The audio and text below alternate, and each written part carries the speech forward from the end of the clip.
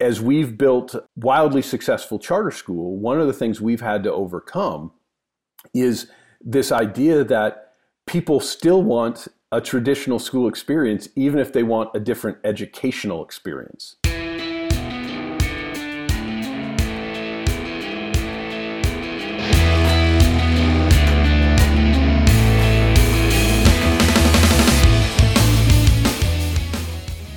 Welcome to Education on the Rocks. I'm your host, John Bullock, and I'm joined today, as always, by my friend and colleague, George Hegarty. George, how are you doing today? I'm doing so well. How about you? Happy springtime. It's great to be here in the spring, and we took another little bit of an extended break for spring break, so we appreciate the audience being patient and waiting for us to get back into the recording studio. Totally. I wish I had done something really exciting so that I could tell the audience that I was on a trek or something in the Himalayas, but nope. We just took a little bit of a break. It's amazing, right? During the academic year, like the need to take a few days and just breathe, right? Totally. And I think that while people might not understand it when we talk about it, but if you've been in schools, you know that time moves differently between the first day of school and Thanksgiving. And then after that, time accelerates exponentially. I'm not sure I'm using those terms correctly, but by the time this time of the year comes around, everything is just ripping through every week. It's like, oh, it's Friday already. Yeah, I probably inappropriately use the term terminal velocity, but it feels like in the springtime, that's what happens, right? You're just going faster and faster. The ground is coming closer and closer. I'm cracking up. Yeah. The heat shields aren't holding. Exactly. And so anyway, so it's good to get a little bit of a break, but we're happy to be back. This is the No More Math Class edition. We're excited to talk about that, and we'll share a bit more with you after the break. But happy to be back with you on Education on the Rocks. We talk about education issues and drink a little whiskey. So, George, what are you drinking today? I'm having an old-fashioned with just kind of the traditional Angostura bitters and a Whistle Pig rye that I found that is really, really nice. It actually is a smooth drinking rye, and in an old-fashioned, it just seems like a perfect marriage. What about you? What do you got going on? Well, that sounds great what you're drinking there. In fact, I was thinking about this the other day. I watched the show Billions. Do you ever watch that show? I haven't. So on Billions, they were having a drink the other day, and one of the characters asked for an old pal, which is their slang for an old fashioned. So, oh, nice! I got to start throwing that down when I go downtown. Let me take a note of that. That's right. So today I'm drinking from a local distillery, New Basin Distilling Company here in Central Oregon. It's called a Strong American Light Whiskey. So it's their own version of an American Light Whiskey. It's aged over 4 years, and it's a nice taste to it. So I got a little New Basin Strong going on today. Where's that? Where are they based? They're out of Madras, up in Jefferson County. So they've been distilling for a few years now, and this is one of their, I think, primary products is their New Basin Strong. Yeah, I'm sensing Central Oregon they have the ale trail, and now they're going to probably have a whiskey trail. It's going to be a hangover weekend in the making. I think that's where we're headed, to be honest with you. Sweet. Well, hey, we appreciate everybody joining us today. We come here periodically to talk about education issues, and so we want to encourage you to get involved with us. Feel free to find us on the internet at educationontherocks.com. You can download us each and every week from your favorite podcasting app, and you can find us on Twitter. I'm at JBullockSpeaks, and George? I'm at George_Hegarty. So we invite you to listen in today and participate online. We will ask you to take a pause, take a sip, and we'll be right back after this message. On August 6, 1991, the first website was created on the World Wide Web. Now, in 2022, there are billions of websites online. And did you know that 55% of small businesses don't even have a website? Well, at Mooney Marketing, they lift your business to the next level by designing your business an affordable, mobile-friendly website with professional business photography, video production, SEO, design concepts, and color schemes.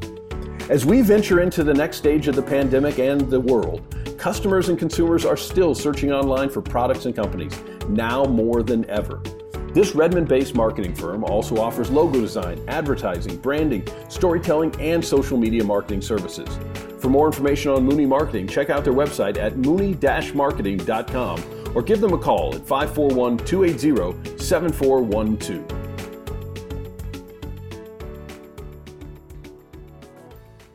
Welcome back to Education on the Rocks. As we're coming out of spring break and into the home stretch of academic years across the country for students, teachers, administrators, and parents all the way from pre-kindergarten to college, we thought it'd be a good time for a thought experiment. Since the Enlightenment in Europe in the 18th century, knowledge has become increasingly compartmentalized. In fact, in many big high schools across the country, faculty members may not know teachers outside of their department, let alone know what those teachers in other subject areas are in fact teaching. So despite efforts to balance student workloads, we see our students often ping from their most important class of their day to the most important part of their day, which can be overwhelming, disorienting, and exhausting, even while it's inspiring. We're not sure that's the best way to prepare students for our increasingly complicated world. So today is about wondering what would happen if our education system thought about knowledge holistically, as we ask the question, what if there were no more math or English or history or science classes? So George, what do you think? Are we crazy for asking about this? Yeah, I mean, I'm sure probably people want to see where this is going to go today. It does seem, I mean, based on the educations that everyone or the vast majority of our listening audience had and the educations we had, I think that, yeah, we would seem crazy to think about breaking down the system that we've all been a part of, because that's what we've had. Is we've had English classes and history classes and math classes and science classes, and that's kind of how we've defined our education. So, yeah, I mean, I think that it probably is a little bit crazy, but it also, this might be a great time to rethink how we've been doing things. Yeah, I think one of the things that struck me when we were contemplating this topic was why and how did we end up where we are? And one of the key aspects that I think transpired is as time passes, there's more and more legislation about what has to be taught in schools, both formal and informal legislation. Let's say that too, right? Where you have policymakers deciding, hey, students need to learn X, Y, and Z, and then they add to that and add to that and add to that. And likewise, you have communities say, we need our students to know these things, and they add to that and add to that and add to that. And we reached a spot when we transitioned out of the one-room schoolhouse concept of education, where things started to become more and more compartmentalized because there were the list of things that had to be taught grew and grew and grew. And so I think one of the things I want to think about today in this thought experiment is how do we go about determining what we're supposed to learn and teach, and how do we deliver that, right? I mean, that's the issue with this compartmentalization, I think. Yeah, I agree. And that's a great way, I think, to frame it, is to say that, over, even our times as professionals in the education system, that the list of what has to happen has grown, in terms of like the boxes that we need to check in our courses. And so I think that kind of issue is an interesting one, because the stuff that must be taught, with that in kind of quotations, with the must, that is then being contrasted with maybe a question of like what should be taught.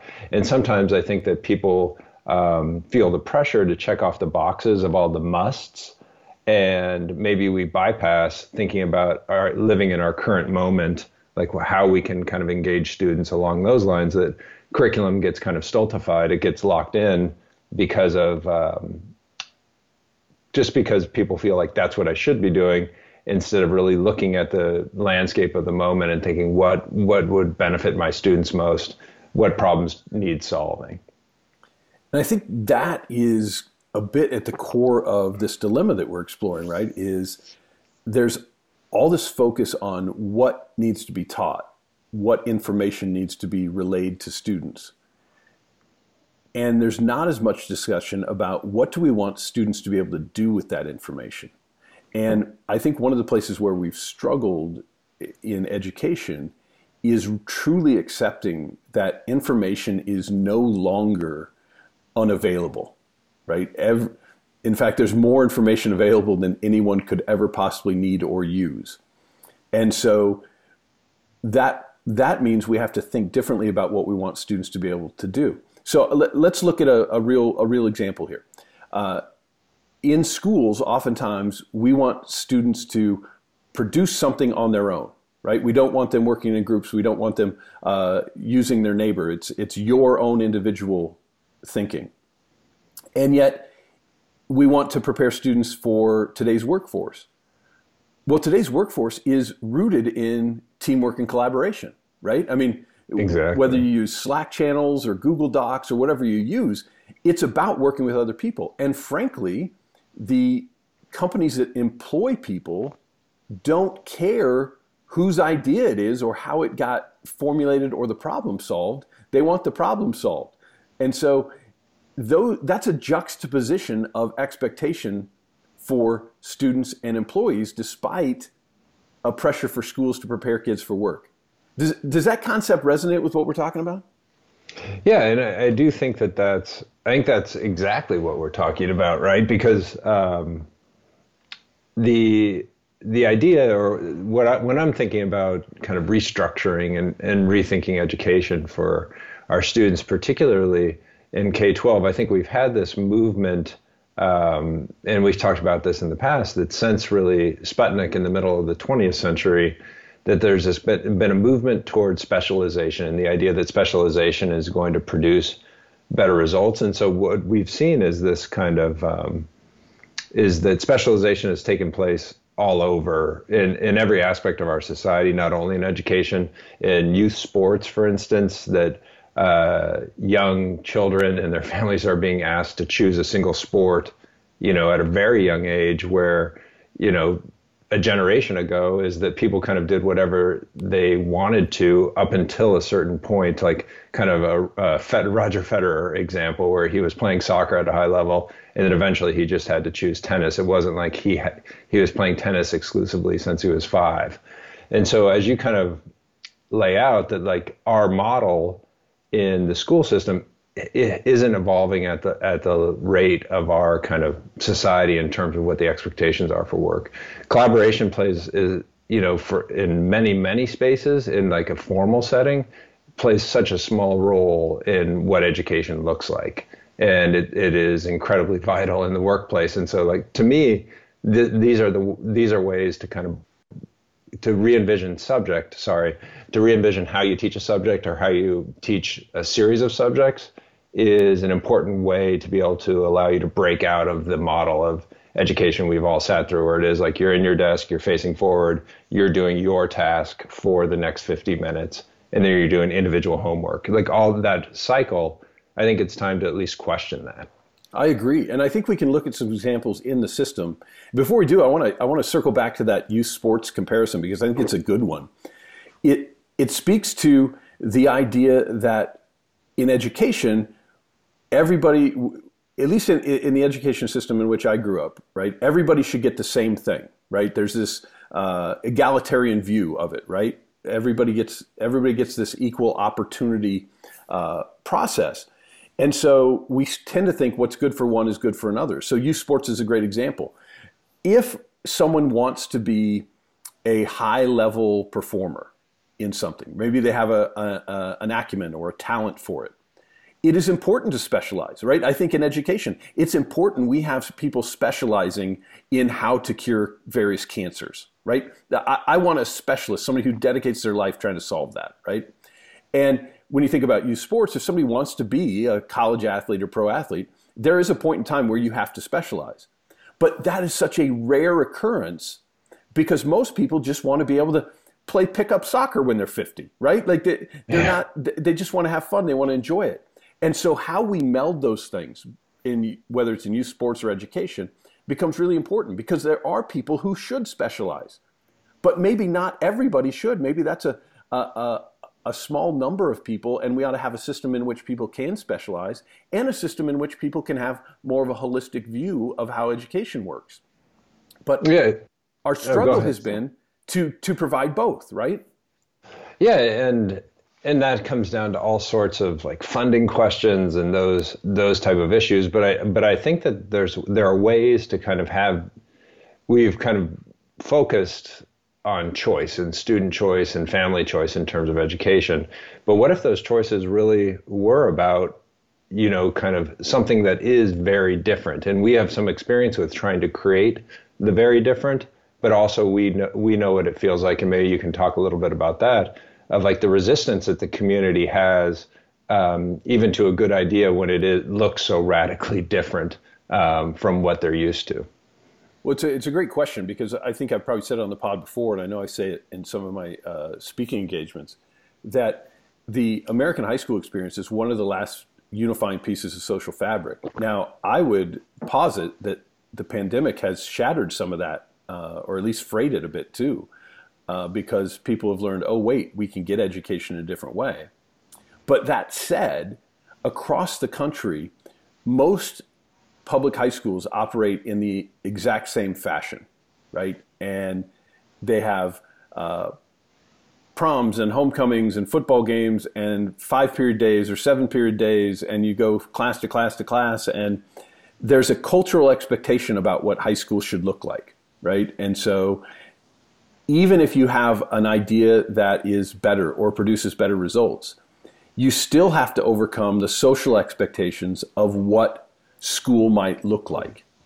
And so that struggle, right, of the social aspect, and I don't mean just like the friendships interaction, I mean the social impact in a community of what a school is supposed to be, makes changing it very difficult, right? And so as we've built a wildly successful charter school, one of the things we've had to overcome is this idea that people still want a traditional school experience, even if they want a different educational experience. Yeah, and so it is that culture and education that is something that needs to be navigated, because I think that the questions that arise, right, around culture, we would know what people want. They want the same types of events that they had. They want those opportunities for their students, and so we can build that.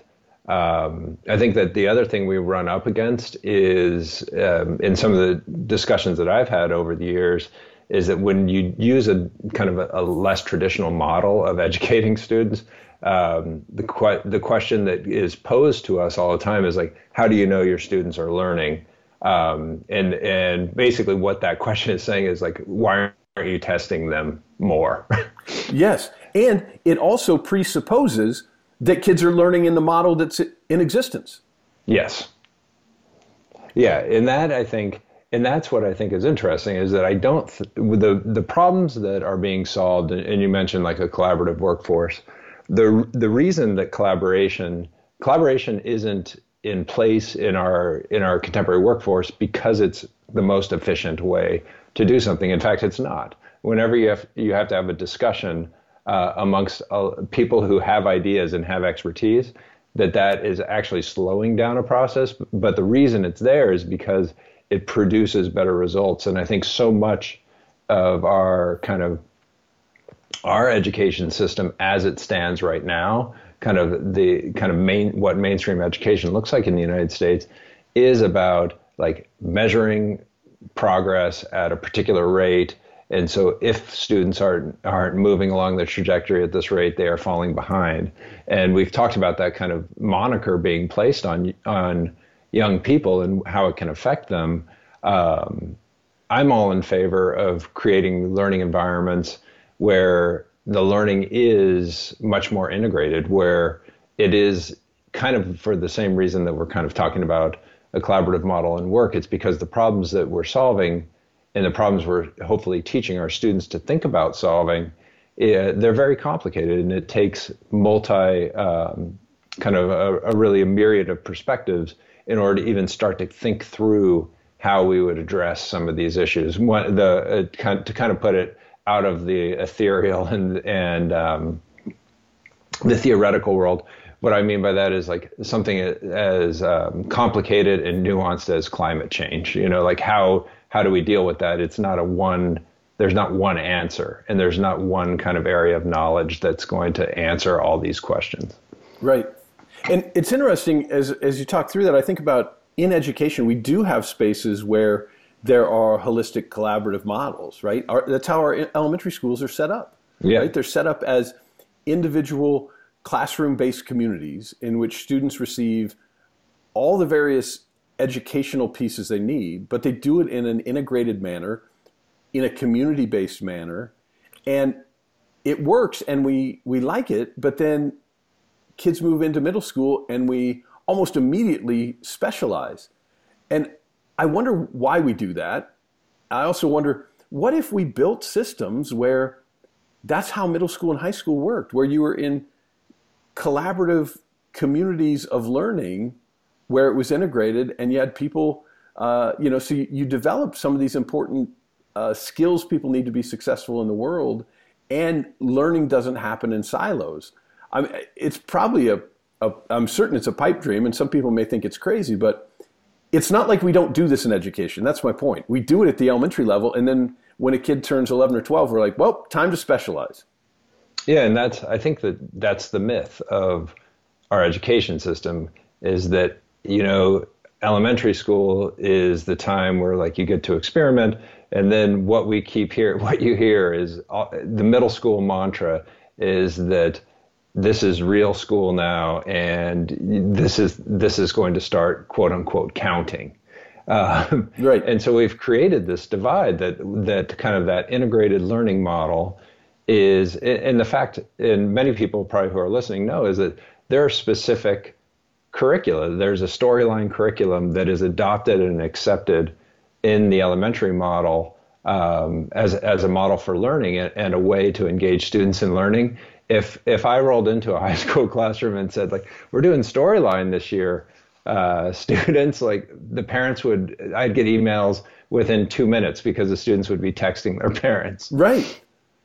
And it speaks to the difficulty of change in the system. But another part of that is, let's say we could do that. Let's say we built, a holistic integrated learning model in middle schools and high school. What do you think the costs of that are? Not just the financial, but what are the costs to the system? What are the costs to people? And why would the financial cost increase, do you think? So the two costs that emerge when I start to think through is the one is that the cost of measurement, in that like this type of learning, if students are going to be working in an integrated model where they're working across and within subject areas all the time, that from my perspective anyway, will produce slower but more meaningful results. And so like that notion of progress and like understanding where students are all the time, is that will be sacrificed. And so and I think that, like you said, that the pandemic kind of has given us an opportunity to see that, like, oh, you don't need to measure student progress every week or every 2 weeks, that it can stretch out. We can stretch out that timeline, but that's one cost. The other cost is thinking through how to allocate teacher space and time. And I think that collaborative, as I suggested earlier, is collaborative efforts, because we'd want to have teachers teaching together from different disciplines, that's less efficient.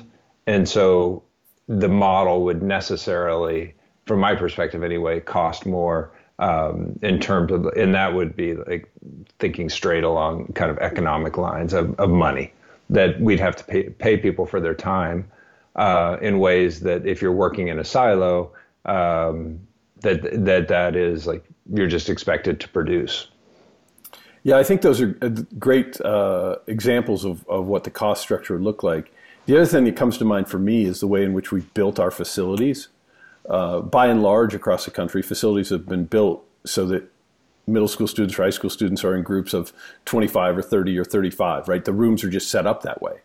And if you went to a holistic integrated approach, you might need facilities to be utilized differently, right? I mean, it's really difficult to create an integrated academic learning environment if students have to be kind of divvied up into equal chunks of groups, equal cohorts, and have a specialist come in and teach them. That's the way the facilities are set up, right? So there's a cost in changing that I think is difficult too, to try and manage. Yeah, for sure. I mean, my immediate thought there is that, wow, high school libraries would get or what do they call them? Media centers will get utilized at this point, under this model where we would need those spaces in ways that those are kind of, those spaces have become kind of graveyards on high school campuses. And and I think that those kind of a question of space, which does, of course, have a cost. But it seems to me if you're breaking down walls and creating larger spaces, that actually is not as challenging as kind of compartmentalizing buildings and making more small spaces. But I don't know about that. It is. I mean, I think that getting people to understand, and I think it would take a very specific group of instructors and kind of a first initial student population to see that like this does happen. Like you say, we know what an integrated model looks like at the elementary level, but it's also the same thing that's happening at the highest levels of education. So it is interesting that we run along a spectrum of like, okay, you're supposed to think kind of in an integrated way when you're young, and then also when you are kind of at the highest levels of education too. And so in the middle, we want you specializing. Yeah, and I think it's that drive to ensure there's certain skills developed and certain skills are measured and certain curricular boxes are checked, as we talked about.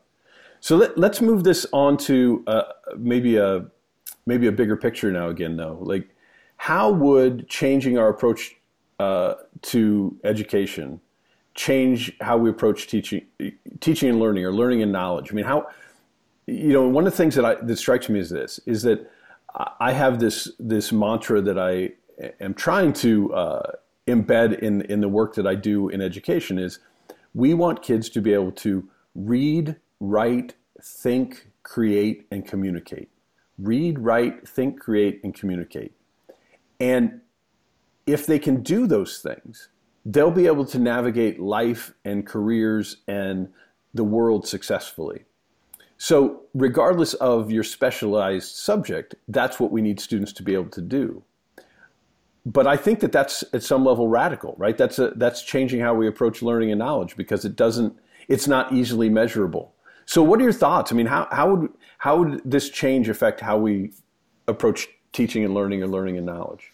Yeah, I think, one of the main benefits I see to it is that people, I think too often, too young in our education system, is that people decide that like, oh, I'm not good at this thing. And I think that deterring there because of grades and particular successes or lack of successes is that people are turned off from subjects. But switching around, I think kind of inverting the model and allowing people to access different skills in different ways. And so, for instance, you're not taking a math class where you have geometry and you're doing 60 problems a night, that it's done in a more integrated fashion within a different curriculum. I think that there's a real benefit to keeping students engaged. And then also, as we kind of expand and think of how this can affect us societally, is that I think that the more information that all of us have and the kind of the broader based skill sets that we've been exposed to, that gives us access to understanding other people's perspectives in ways that maybe you don't if we're also specialized, that you kind of live within your silo and you understand that group and that set of kind of ideals, but then you can't kind of see other people's perspectives as easily. So that's kind of my like pie in the sky utopian vision. What are your thoughts on it? Well, one of the things that struck me again as we pondered this was the beauty of the elementary school classroom is that group of people, right? These children with their teacher leader have to form a successful society or community, right? It's the only way that they can effectively navigate the year is if they all come to agreements about how they're going to interact and how they're going to treat one another and how they're going to communicate, and that they all have common goals in mind. And there's so much of that is missing in the world, right? The ability to say, okay, we are going to work together because this is how we all successfully navigate this. And I imagine a scenario where in high schools across the country, if we were able to create that, right? And I think we falsely do it through school spirit activities, right? But if we really truly created learning communities in which students saw their success linked to other people's success, if they saw their abilities to thrive connected to other people's ability to thrive, that it has the potential to really be life-changing and, dare I say, world-changing. And so for me, when I think about education reform, when I think about what is it we're really trying to do in this industry, I think we oftentimes sell ourselves short about our ability to actually change the world. I hear teachers talk all the time, and it's a motivating factor of teachers, that it's going to change the life of the student. My interactions are going to change the life of the student. And I think that's true. But I think we sell ourselves short to think that we could possibly create something that really did change the shape of the world simply by rethinking how we structure our school environments. Yeah, and that's beautifully put. And ultimately, I think that's why it's worth taking a chance on this. And I would be happy, to drop a model for a school. I think you probably have about 10 in your bag right now, but I really do feel like that it's worth. Our world is evolving. We are becoming. I mean, we have been a global society for a long time, but I think we're fully acknowledging that and trying to think about what our responsibilities are, not only as, citizens living in the United States, but also being global citizens. What does that mean? That that I think having opportunities where students are not immediately locked into kind of a tradition as we've seen it, because it seems like we know what those results are going to be. The kind of breaking out of that would be a way to really revitalize education in the 21st century. Well, this has been a great conversation. We want to know what you think. You've listened to us talk for a bit about what might be possible if we thought about this holistic, integrated approach. We'd love to hear your thoughts. You can find us on Twitter. I'm at JBullockSpeaks. George? I'm at George_Hegarty. And we'd love to get your thoughts about it.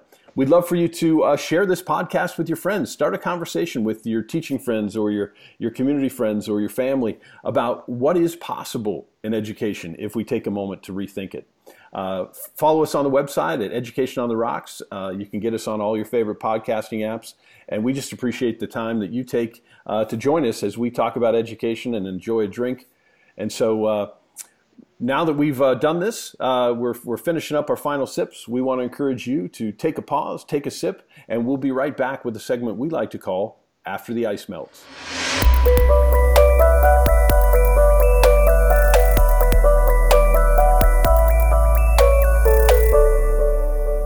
Welcome back to Education on the Rocks. And now for a segment we like to call After the Ice Melts. We've taken some time and talked about some education issues. We've enjoyed our whiskey. And now it's time to figure out what's next. So, George, what are you going to do after the ice melts? So I've got a couple things going on today that are kind of exciting. I'll be heading to the local farmers market as soon as we're off. This is time of year where kind of things are being harvested already down here, which is amazing compared to living up in Central Oregon for such a long time. And so I'll be going down there and getting out and about on what is a breezy day down here in Davis. And then also I've been listening to a friend of mine named Allison Moss has a podcast. It's a short one, so it is only a 10-episode production called California's Eroding Coastline. And so I've been listening to that. It would be, I think, a really intriguing listen for our audience, that even if you're not a Californian, I think that the issues that kind of Allison tackles on the on the pod are something that's applicable to all of us who visit any coastlines anywhere. And I know Oregon's got a very beautiful and robust coastline. And then one other thing, last night I watched, and I don't know if you saw it, John, Ken Branagh's film Belfast. No, I have not seen it.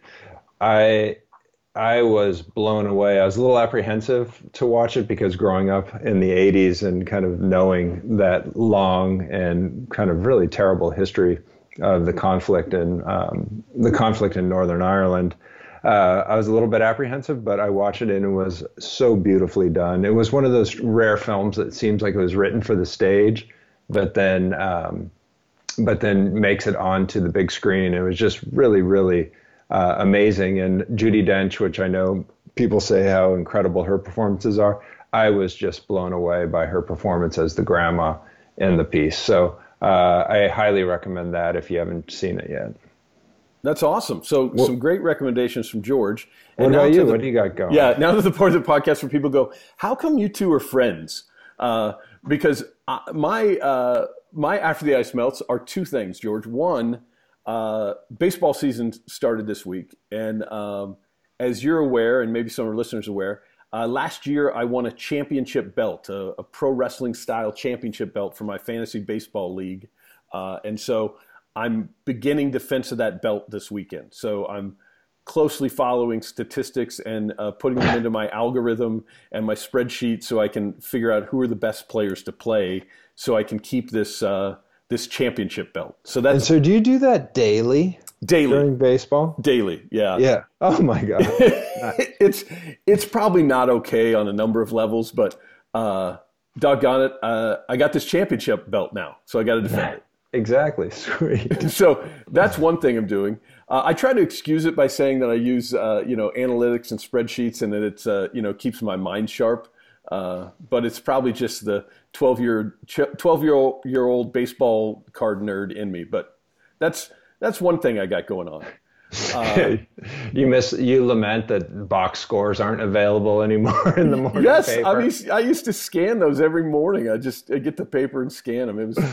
So that's one thing. Second thing, though, is tomorrow morning, the most important Premier League game. Big game. Most important one of the season.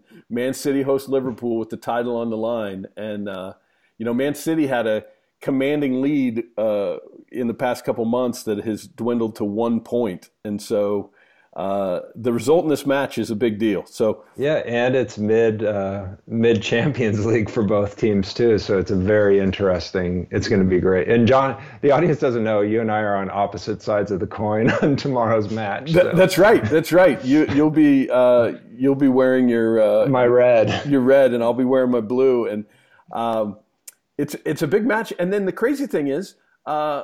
A week from now, they play again in the FA Cup semifinals. So there's a lot happening in the next week or so for Man City and Liverpool fans. So tomorrow morning, 8:30, that's where I'll be. We have an 8:30 start, so it's not even an alarm for me. So we'll be good. It's good. It's funny, if it had been a 4:30, I'd have been up for that, obviously.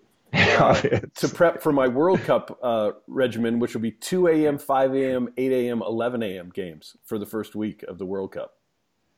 Ah, yes. And how much of that are you on vacation? A little bit of it, right? Well, the entire first week of the World Cup is our fall break. So I will watch 28 games before I have to return to work, and they will be at 2 a.m., 5 a.m., 8 a.m., and 11 a.m. each day. Nothing like you resting up over the breaks. I'm fired up for it. It's going to be great. So, and that's in November, folks. So like that. I got time to prepare. Yeah. So all right, man. Yeah. So fantasy baseball and Premier League soccer. That's what's After the Ice Melts for me. So, hey, it's been a great podcast. It's been fun as always catching up and talking about the issues of the day, folks. Again, we appreciate you listening in. Please like, share, favorite. And if you get onto your podcast app and leave us a review, we'll take that too. But we'll be back soon with more education talk and more whiskey. Until then, take care, everybody. Thank you for listening to Education on the Rocks. You can connect with us on Twitter. George is at George_Hegarty, and I am @JBullockSpeaks. If you enjoyed our podcast, please tell your friends. And please give us a rating on iTunes and leave a comment. Until then, look for us next week as we continue to discuss education on the rocks.